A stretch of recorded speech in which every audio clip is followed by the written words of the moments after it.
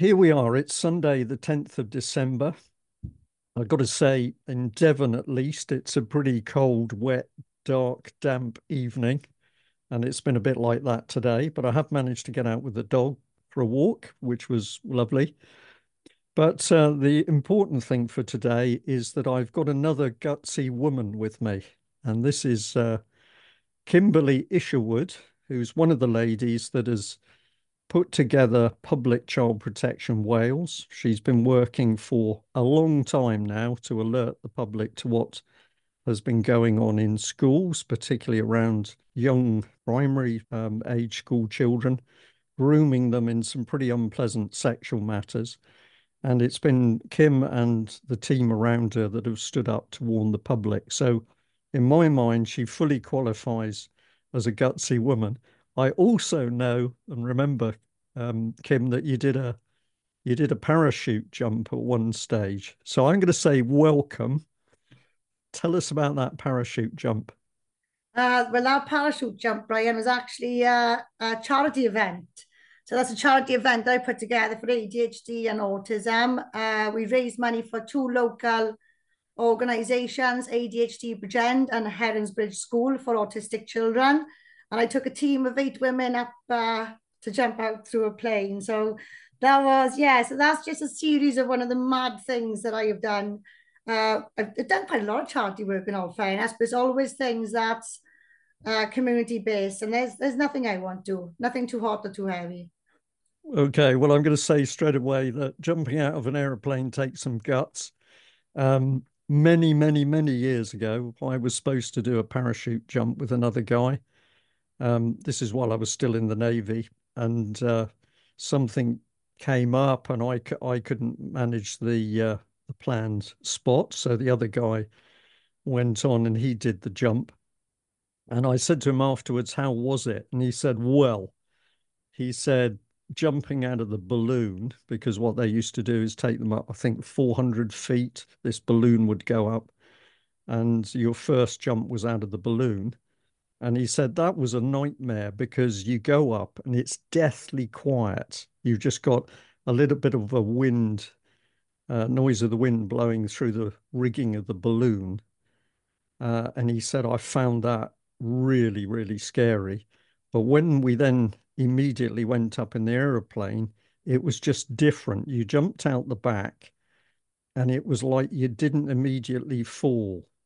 So you did it. You're the gutsy woman. Well, what was the sensation like for your first parachute jump? Well, it only lasts 45 seconds. You're only free falling for 45 seconds and it's all over. But you replay it over in your head for about 15 hours afterwards, you know. The first thing for me, first of all, it was beautiful blue up there because on the ground it was an overcast day, it was very cloudy. So first of all, I couldn't get over how bright and blue it was up there.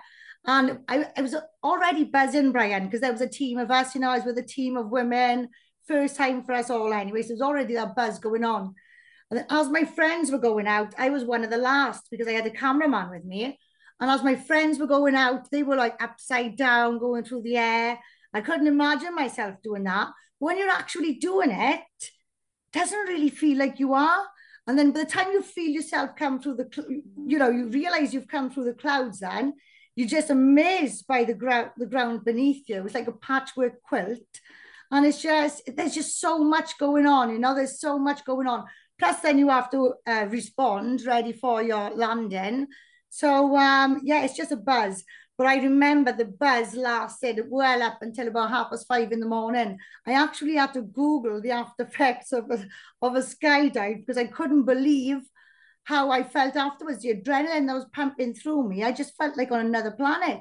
But that feeling apparently can last up to 5 days. So, that was definitely a buzz. It was a really good buzz for me. And I'm afraid of heights. So it was definitely, yeah, out of this world. Yeah. Yeah, well, I'm going to say more power to you because I think that takes a lot of guts to do. In fact, my nephew's done a parachute jump as well, and he said he got a real buzz out of it. But you did it, and well done.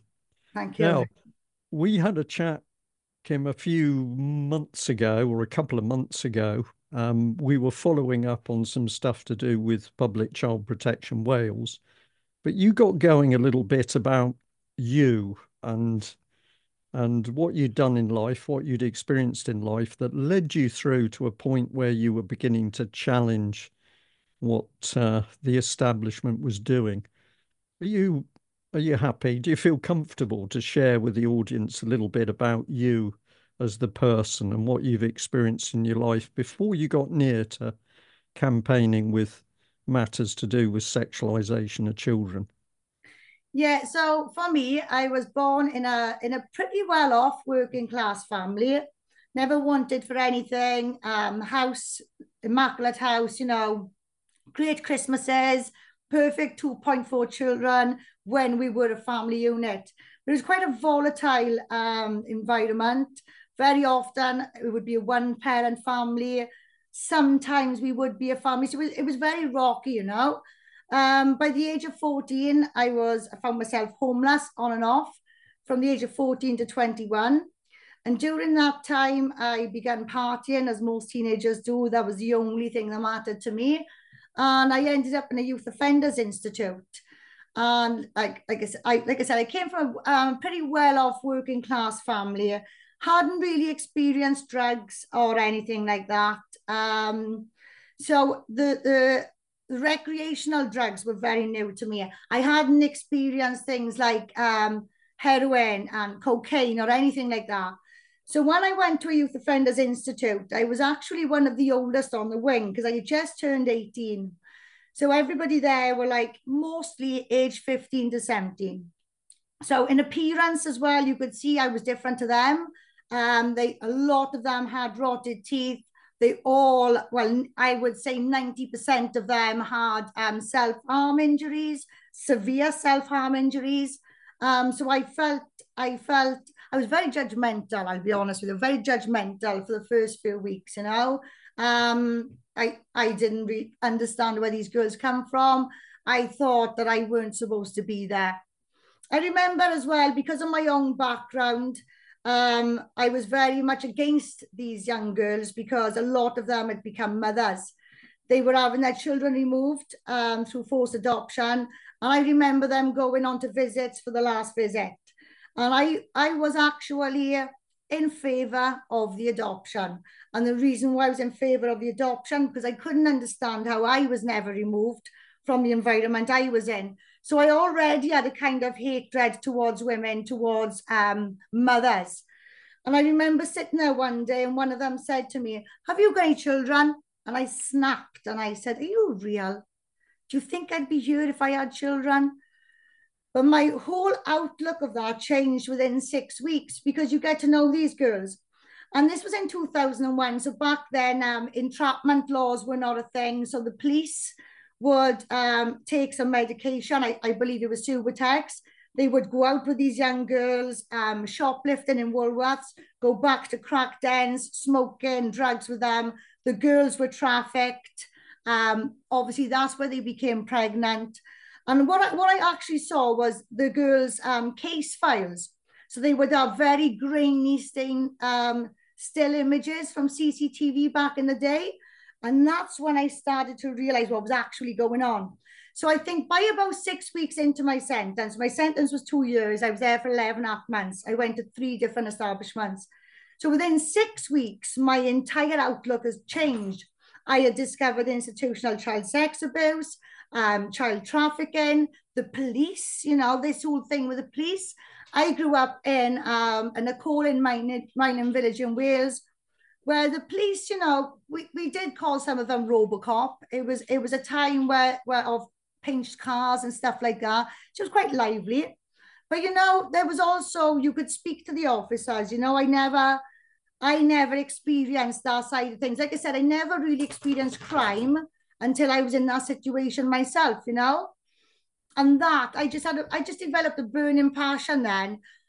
Because I understood that none of us was meant to be there. I think out of the whole sentence I were there was about 5 girls I came across that were meant to be in that environment. All of the others, they had a story. all of them had something happen to them, and almost all of them came from the system. It was the system that had destroyed them. And obviously later on in life, I left, obviously I had come out of prison then. I was pregnant at the age of 21. I had a son who was born, he's got autism and ADHD. So I still had this passion for the sex abuse in the institutions. Every time I discussed it, people would say I was OTT, because obviously the people I would speak to hadn't experienced or learned what I had learned about.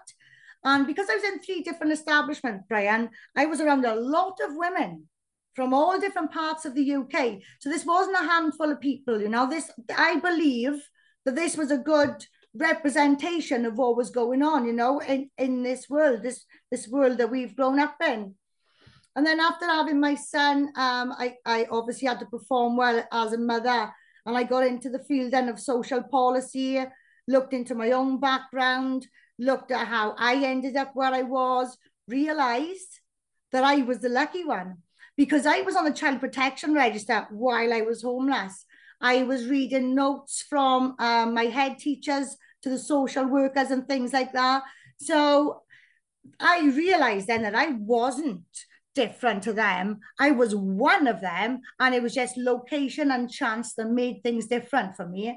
You know, so even though I was in a pub at the age of 11 playing pool with all men all around me, they looked out for me. They, you know, it was a completely different environment to what these girls had experienced. And I think the common denominator for these girls at the time was city life, you know. So that's just something you can never forget. You can never ever forget that. And I also remember thinking, how can you solve it? And I knew it was impossible, because these girls would just go back up to the same lifestyle. And they used to say things like, see you on the next merry-go-round, because they were coming back, you know. And I always used to think, oh, this is impossible to address in any way, shape, or form, until the sex education. So this whole RSE issue brings the criminological aspect and the social policy aspect into one here. And this is what I see as a golden opportunity to address the institution. That's an area nobody likes to discuss. That's an area that's always buried, hidden away. But this now gives us a mainstream approach to safeguarding, something we can all discuss, we can all recognize, and this is an indirect approach to making this the safest place for raising and educating children, because it's not impossible, Brian. This work has been done. We've got academics out there who have already done this stuff. However, it's hidden in journals, and you've got to pay £40 to read their work.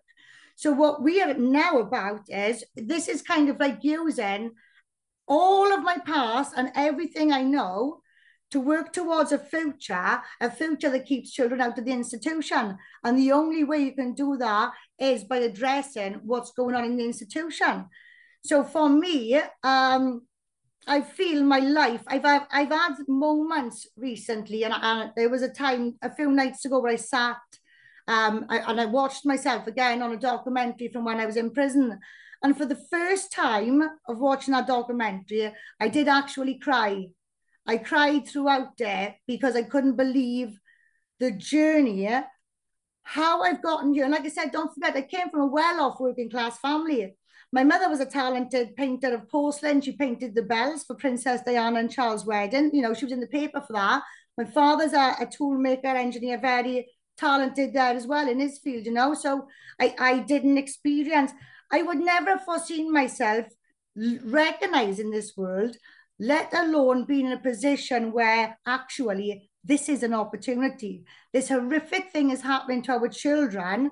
However, we can now shine light on the hidden children by working on the ones that we're all looking at, and bringing in policies, safeguarding procedures, actual real training, Brian, because we've gone into everyone's training now, and now we're forced to looking into these policies and this training. We know it's not adequate. We know it's not rocket science, and we are now using this as a golden opportunity to at least try. And every single month that we are working, I actually feel that this is doable. We're getting closer and closer to that.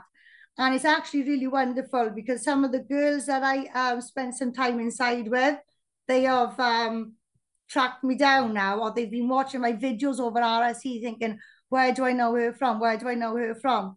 And I keep saying this, if it wasn't for my time in youth offenders, meeting all those girls and getting to understand the world we actually live in, I don't think I would be fit for this fight right now.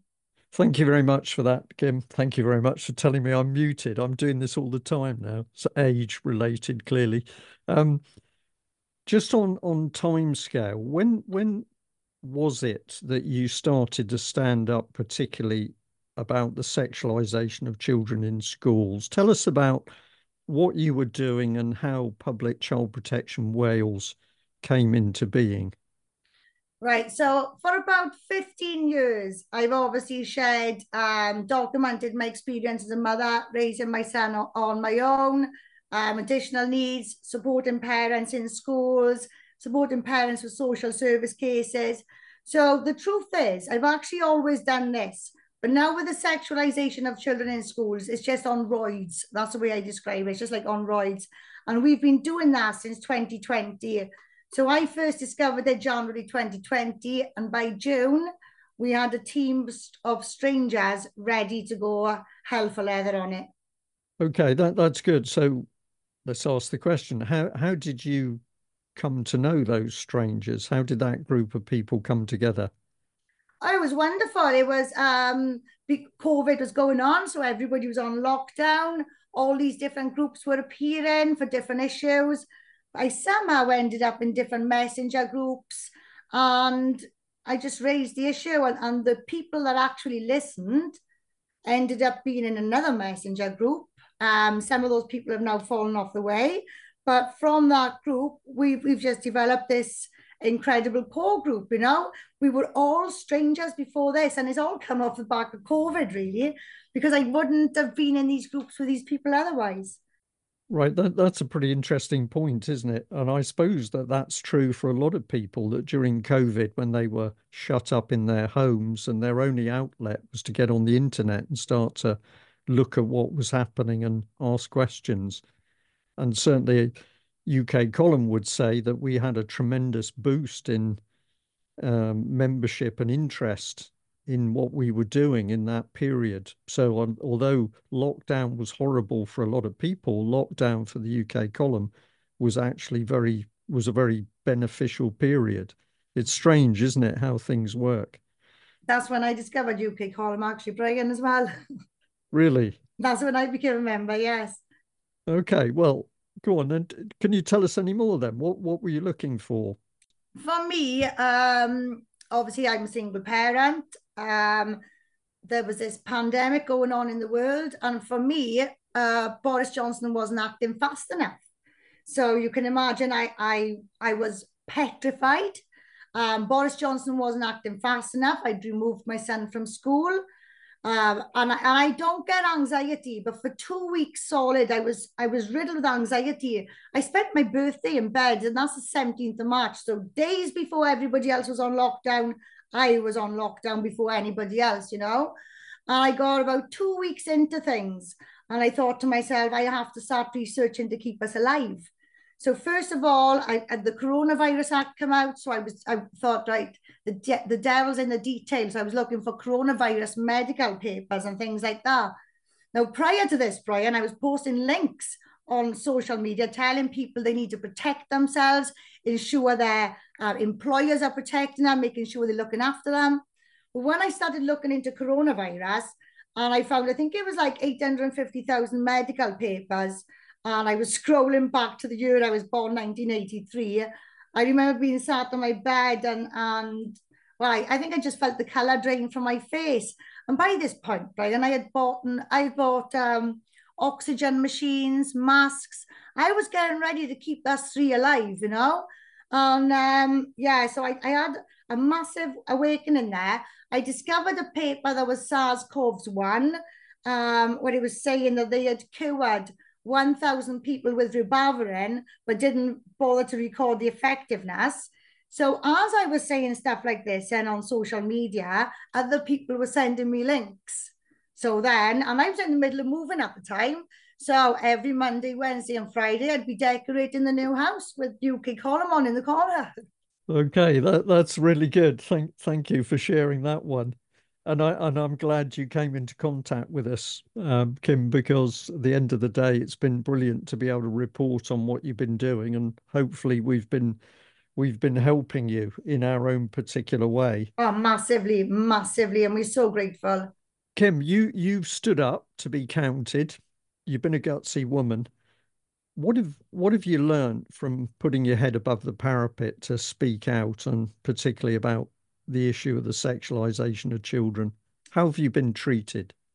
Well, I've been treated far better than I expected, to be honest with you, because I already knew what was going on in the institution.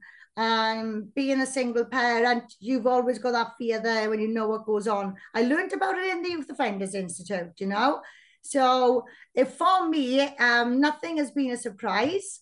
I'm actually quite surprised that we haven't had rent a mob sent to us. You know, we've learned a lot about what's actually going on and what's orchestrated among society because we're all ordinary people and we haven't had much backlash apart from the government. The government have put out statements saying it's misinformation. We've obviously had the government in court. They have threatened to remove our assets. So there's been intimidation tactics through the government. Everything has come from government and public office. With regards to everyday people, we haven't really had much backlash. I was expecting a few problems from the services as well. But what I did, you see, Brian, because I knew what to expect, I didn't send the first email till I had 400 people in a group. You know, so I kind of had a game plan. I was aware of the sex education from 2013. So I already knew, you know, there was 7 years of campaigns that I had seen fail. So I already kind of had a game plan for safeguarding myself.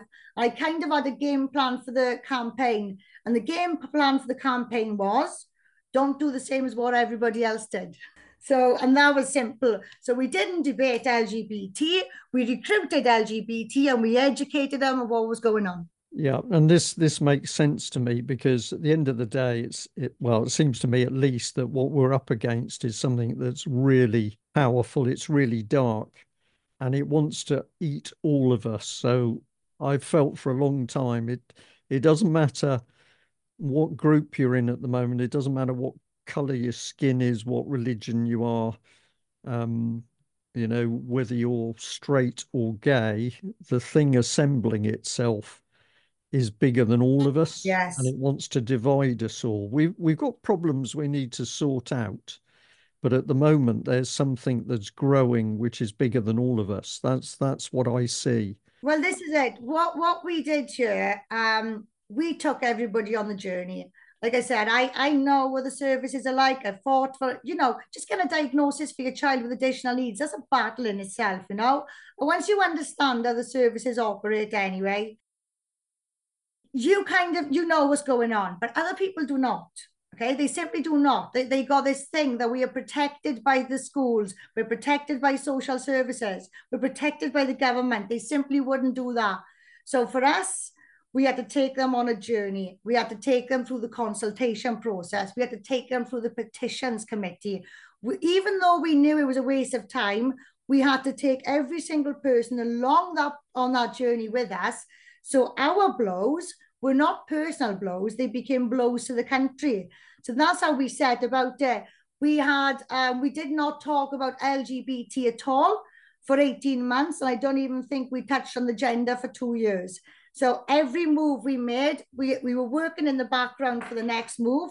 What people saw publicly, we were working on other things privately. So we had to take people along on a journey. And I think that really did pay off in the end, you know? Yeah, this makes sense to me because we need many people to be working together at the moment to challenge what's happening. And differences, minor differences, I think they can be put aside at the moment because there's something much bigger to go for. Oh, yeah. Sorry, Kim, what about MPs? Because I'm going to say I've got a bit of a thing about MPs because there's only a tiny fraction of them which are brave enough to stand up and speak out at the moment. I mean, Andrew Bridgen is doing such a brilliant job at the moment, but and he says that there are other MPs in the background who agree with what he's talking about and support his position. But it's clear that many of those MPs, they're still hiding in the shadows. Have you had any support for what you've been doing with Public Child Protection Wales from MPs? So there has been some members of the Senedd who were obviously on our side. They were all independent, and neither of them got back in on the next election. The Conservatives are pretending that they're in opposition. However, I personally wrote to all 16 the same day we issued Jeremy Miles with a letter before action, asking them to stand by their convictions and publicly support the 87% of the population that rejected this RSE. Only one of them was willing to meet, the rest was tumbleweed. We're watching a pantomime here. There has been some MPs contact us, so we have had different parties as well. But we've had people contacting us like from the south of England because they've seen podcasts. Their constituents have sent them podcasts. They've asked me for evidence to back things I've said, with regards to the correct terminology, not being able to safeguard. They have liaised with the Department for Education. We've proven there's no evidence to back it. So even though there has been communications, people are, no, not really. But there's an election coming now. So we did have a bit of interest in our last demonstration in London. A few politicians want to come and speak. Everybody's welcome to speak. We never turn anybody away. But that's only because we want their followers to understand there's real people out there fighting. So with regards to politics, no, what we are doing is we are actively, we're even putting a big team through the DBS process. We are training people up for advocacy. We're empowering people because we no longer believe in the political makeup of this country. And we also know that history tells us that nobody at the top has ever changed anything at the top. So the consultation process and the petition process, that was simply just to show everyone there's nothing there for us. We did that just for demonstration to people. We know nobody at the top has ever changed anything at the top, but we also know that the people at the bottom, when they do stand together on something, they have 100% success rate. And that is where I am focusing my energy right now. So, Kim, what about the men out there? Because I look out the window, I watch what's happening. We're in these really very dark, troubled times with what I see as a dictatorship installing itself, where it's going to control every part of our lives, whether that's personal life, individual's life, or a family life, or your children. But to me, the average man certainly is not doing their job. It's been the women that have been standing up to be counted, and often doing that in a way that requires some real guts. And that was one of the reasons why I decided over the Christmas period to do these interviews with what I'm calling gutsy women. You're in the middle of the battle at the moment. How do you see the men? Where are they? Well, I come from a South Wales Valley, and we're big on rugby, boxing, motocross sports. I don't see anyone. I am absolutely devastated and disappointed. Like I said earlier, Brian, my safety as a teenager was reliant on the men in my village, and I'm massively, massively disappointed. Um, I feel like I don't recognize a lot of people, but I don't want to take away from the men who are supporting us, because there are men out there supporting us who are phenomenal in what they do, in the research, in the legal department, the filming of us. So I don't want to take away from the small handful, but that is a small handful. Like I said, we are big on manly sports here, Brian, all big fighters. They're all in the gym. Where are they now? Where are they now? I'm absolutely devastated. And I think it's quite embarrassing because I am 5 foot tall. I think I'm about 7.5 stone now. And I've got to stand up. I've got to stand up. That's hugely disappointing. I should be behind these men.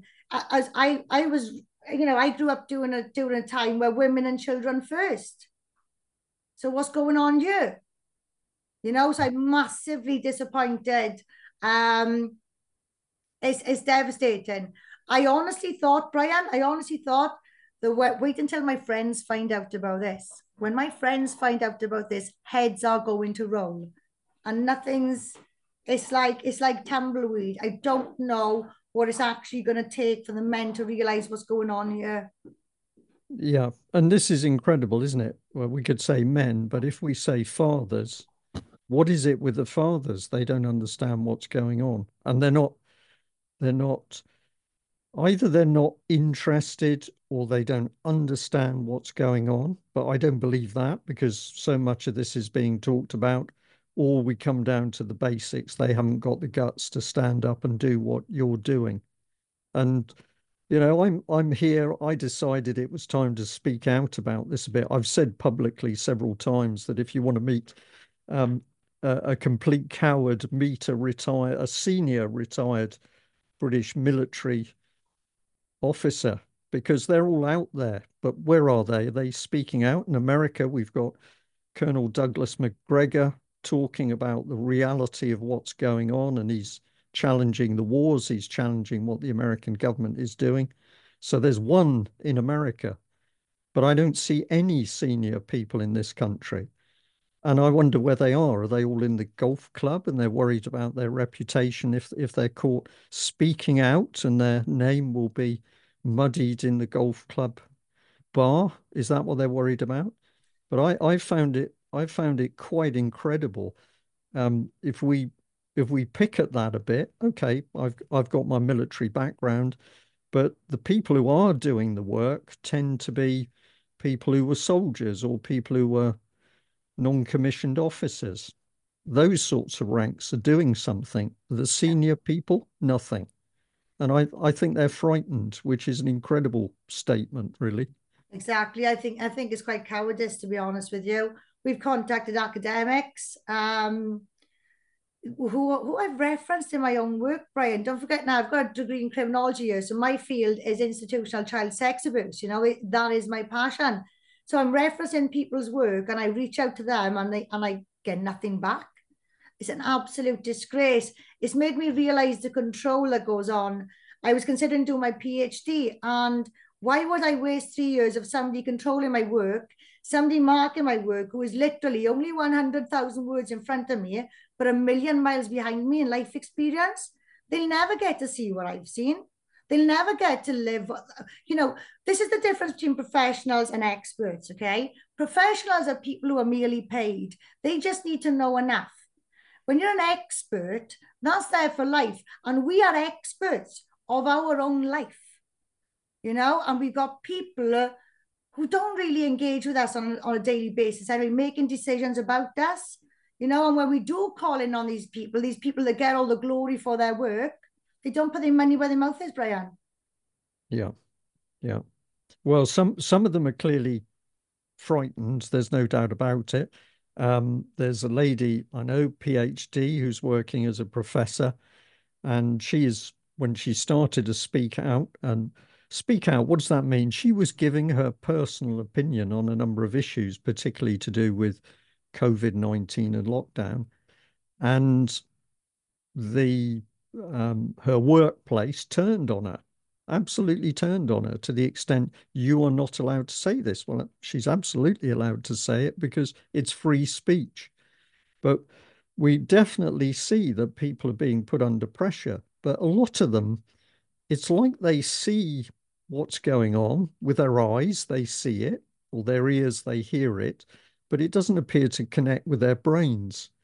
It's, I believe that we're looking at people, we can say they're heavily reframed, but it's also like they're mesmerized, they're in a trance. Yeah, yeah. It is that way. Or they kind of, so we got those types of people. We got the ones then who I describe as hiding behind walls to throw stones. You know, they throw a few stones if they can hide behind something. And then we've just got the people who are all out there taking the blows on behalf. And I think a lot of these people are hoping that we are going to solve everything when we simply cannot solve everything. We as a collective can solve things, but don't expect a small group of people to fix this for you. You've got to fight yourself. At the end of the day, this is what I'm trying to empower people to realize that you do not need a leader. Because when you've got a leader, very often is the leader is attracts most of the crowd, you know. And if something happens to that leader or they taken out, already that group is fractured. A lot of people will fall away. But if you lead by example and you stand on your own 2 feet, then you stand together, you're talking a whole new ball game there, you know. So what we are looking at is empowering individuals, giving people the courage to stand up for themselves, you know. But unfortunately, the only people who are actually doing that are the people who are falling foul to the system, the people with no choice. Yeah, this is a really good point. I mean, we, the UK columns, often saying to the audience, don't just take it, do something. And do something simple. In the beginning, do something simple that you feel comfortable you can do. Send an email, write a letter, because just taking that step of doing something, that empowers you. When Yeah. you've done it once, you can do it again, and then you can encourage somebody else to do it. And then there's two of you, and then two are stronger than one.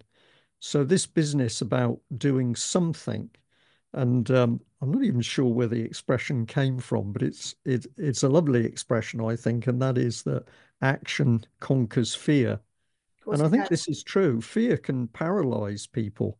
The thing is, with action, you get faith, and faith replaces fear.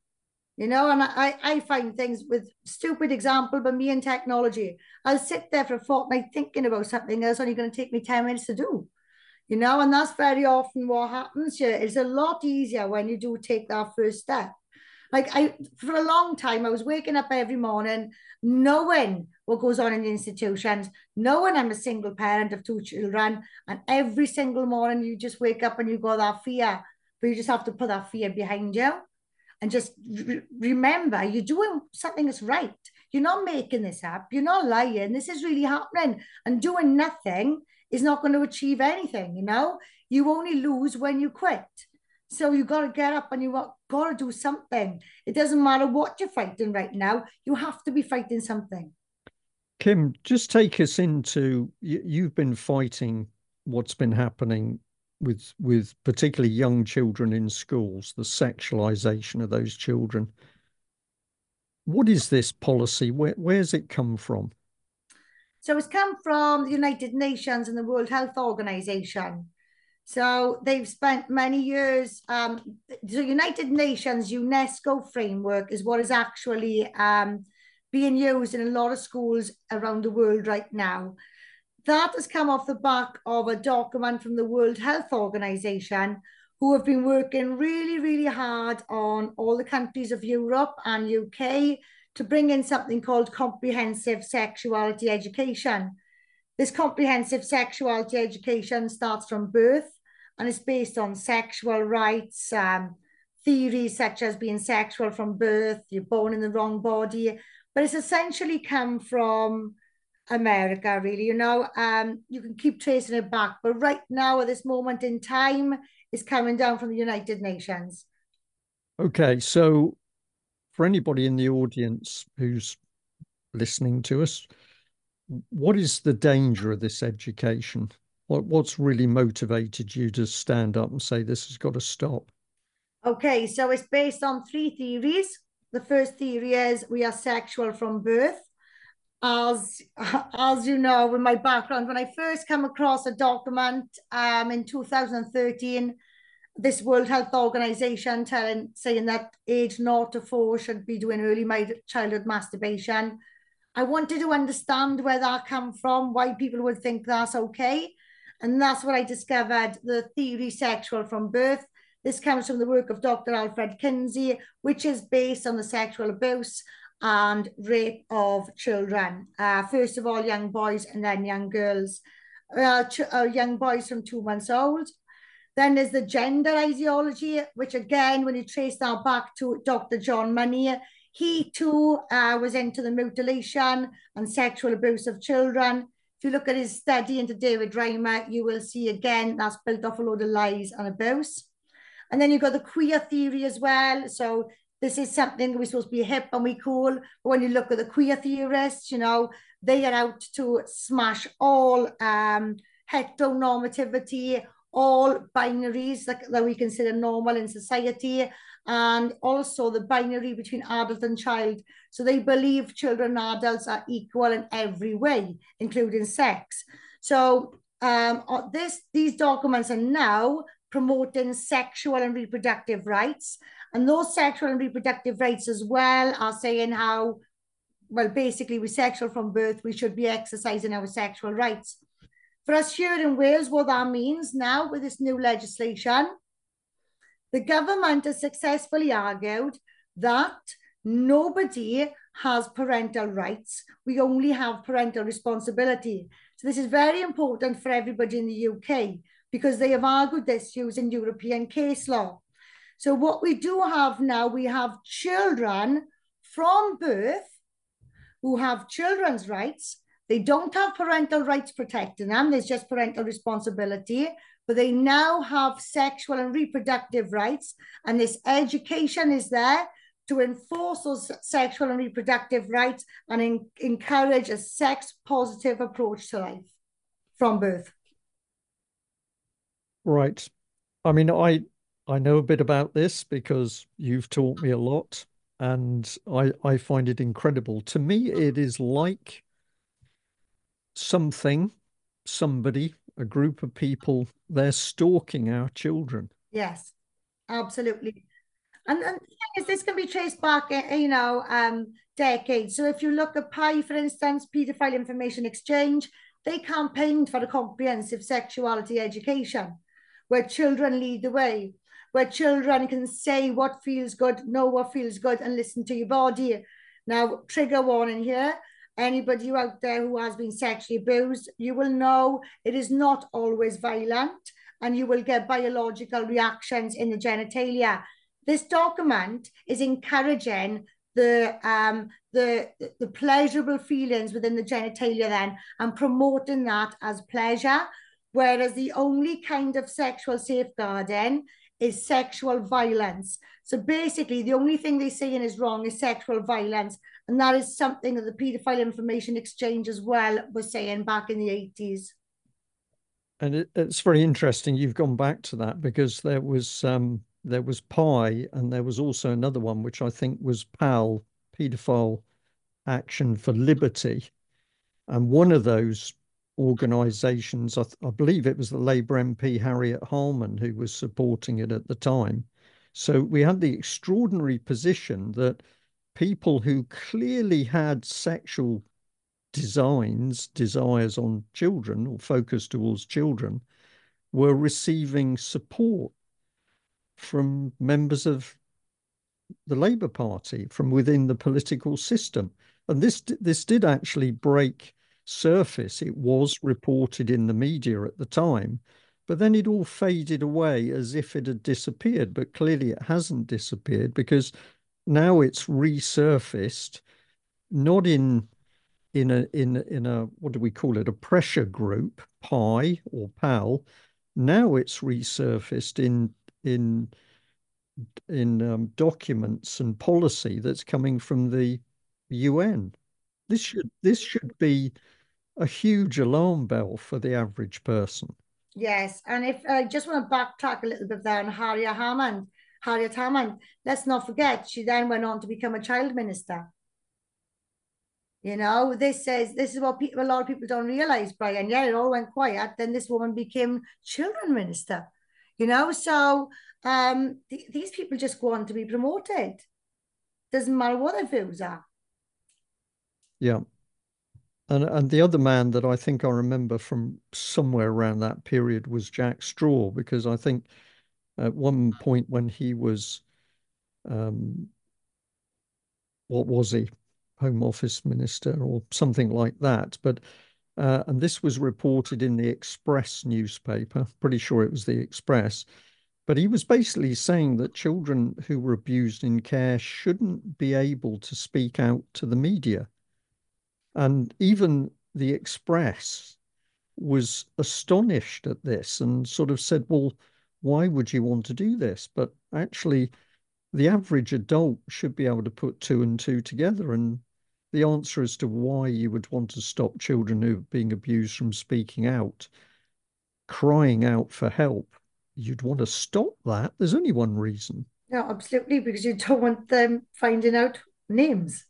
You don't want, yeah, you don't want people finding out what's actually going on. It's incredible, isn't it?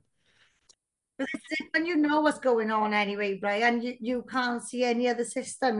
You see the world through a whole different lens. Yeah. What about the media?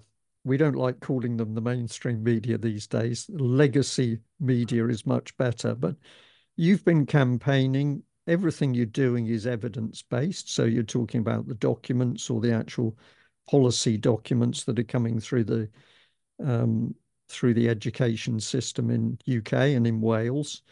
What's been the reaction from mainstream media in UK? They don't want to touch us, basically. We will give interviews in length about anything. They'll bring up things like conspiracy theories, peddling lies, dangerous, and I've got a full answer for absolutely everything. So I've given lots of 40-minute interviews and only appeared for 23 seconds. I've been kicked off Jeremy Vine live on air for putting Miley in class, showing the world she didn't know what she was talking about. It's been horrific, to be honest with you. Absolutely nothing. Wales Online, we've shown them evidence. All they've done is parrot what Welsh government is saying. They don't want to know. This was the most high profile case in the UK, Brian. This RSE case. What happened in that case is going to affect the whole of the UK. So, because we know they all adopted comprehensive sexuality education together in March 2017 with a view for legislative changes. We're all at different stages of this implementation. So, this was the most high profile case in the UK that the media ignored. Yeah, that's the question, isn't it? When it hangs in the air, you say, how can this possibly be? And it must be because they're complicit. Somehow they've been brought into the game, and their silence says that they are actually working in the background to promote educational policy which is designed to sexualize children and therefore make them even more vulnerable to abuse in the wider frame of things. It's pretty incredible. Mariana Spring, has she sprung in your direction? To tell you the truth, I don't think she has the guts. These hit pieces don't work on ordinary people, Brian. That's what they don't realize. Every single time they've tried to write something or do something bad to us, it's backfired. We've had more followings. They've resorted to completely ignoring us because we're only dealing in facts. Okay, so let's put a few things together. Um, you told me that you're 5 foot, is that right? And I think you mentioned 7 stone, and I'm thinking, blimey, is that true? I'm absolutely tiny, Brian. That's the first thing people say when they meet me. Look how small she is. Yeah. Well, I'm a pretty short guy myself, actually, and I think people underestimate you when they meet you because you're the height you are. But you're 5 foot, you're 7 stone, you're clearly a gutsy woman. What would you say to the other women out there? What would you say to the women to get them to pay attention and stand up? What time do you call this? Come on. The thing is, this is the biggest universal attack assault on our children.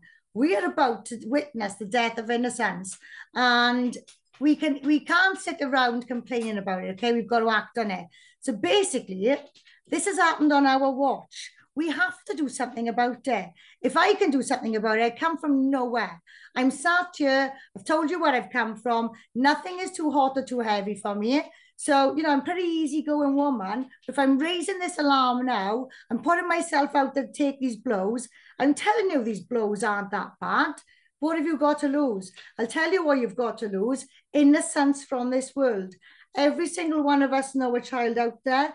Childhood is just a small window. We need to protect it, and we can do it. We will do it. When women stand up, mountains are moved, and together we'll move mountains with toothpicks. Brilliant. And what about your message for the men?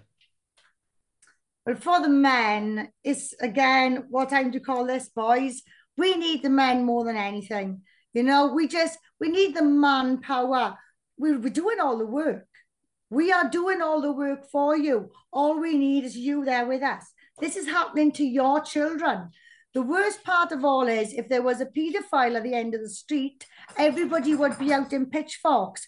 This is what difference is this? There really is no difference in this. But the women in this country need the men. This country needs some masculinity. It's not toxic, it's needed.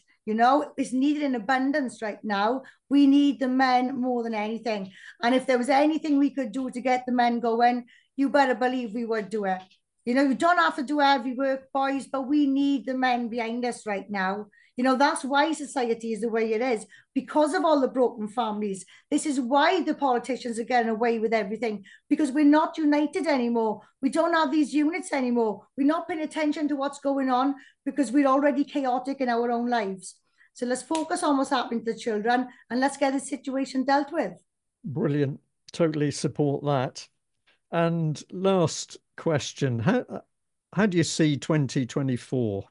When this interview goes out, it'll be at some point over the Christmas holiday period. So I suspect it'll be before the new year. How do you see 2024? What's your priority for the new year? So we're starting the new year with a series of presentations. We're doing presentations on the consequence of consent, how to safeguard the children, the sex education organisations out there and their lack of evidence. So we're starting the year on education. Then we're going straight in for advocacy. We are training up this country as much as we can on how to advocate for themselves, how to advocate for their children, their neighbour, and most importantly, how to empower the children in this situation. That is another thing. And by September 2024, we do hope to have our own resources out there to counteract this stuff that's already going on in schools. So we hope to be able to go out there in the community, show mothers how to safeguard their children, put together training packages for professionals, community groups and everything else. We pretty much going out there, we're doing it ourselves. We will have this stuff ready by September 2024. Brian, if we had money, we would be dangerous. Well, I'm going to say you are dangerous in the right way because you've achieved a huge amount already. Um, I think I'm allowed to add to that UK Column has done its bit to try and help you on the financial front, and we'll continue to do that. But what you say is absolutely true because it doesn't matter what the battle is. When you stand up to fight, at some stage you need money for travel or printing or brochures or attendance at meetings, whatever it is. So it's nothing to be squeamish about. And certainly we will be delighted to do our bit to help you do some fundraising. On that little point, I think I should mention Louise Collins because it's been Louise. Louise has given me lots of encouragement to support you guys, but also to get stuck in on some of those wonderful podcast-a-thons that you did to raise some money. So that was quite productive, I think. Oh, you know what? I think she really did take us into that fundraiser properly. We struggled for such a long time, Brian, and then she got us like at 20% after the first podcast-a-thon, and then it just all seemed to be much easier from there. Then we had a third of the money, so she really did help boost that. She raised awareness as well, not just for her audience, but the people who she had on the podcast, they all connect with other people as well. So she did, the way I view things, she did us an incredible job raising money for us to pay the fees.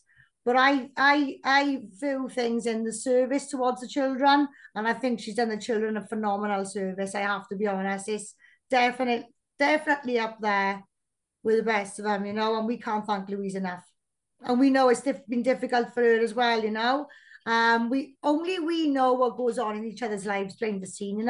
It's not easy. It's like ice skating uphill, but we massively appreciate Lou. We really, really do. Well, and isn't it interesting? Because I just mentioned Lou, but what have we got? We got another gutsy woman there. So I've got her down on my list because I'm going to interview Lou as well. I've known her for a very long time, but I thought, okay, the time has come to put Lou Collins on the gutsy woman list.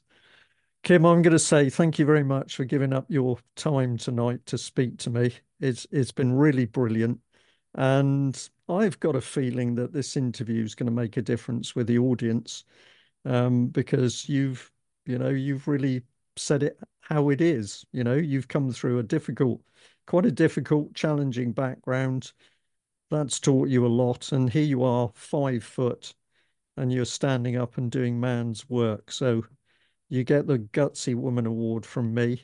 Thank you, Just keep Brian. going for 2024. Thank you very much. We don't intend to stop. Like I said, these things that we thought that I personally thought were massive problems for society, I can't help but see this as a bittersweet moment, Brian. We're getting closer to actually putting things in place to properly look after our children. I can almost taste it. Yeah, brilliant. All right, we'll leave it there. And I'm going to say to you, if I don't speak to you beforehand, have a good Christmas and have a break. Thank you very much. Okay, thanks, Kim.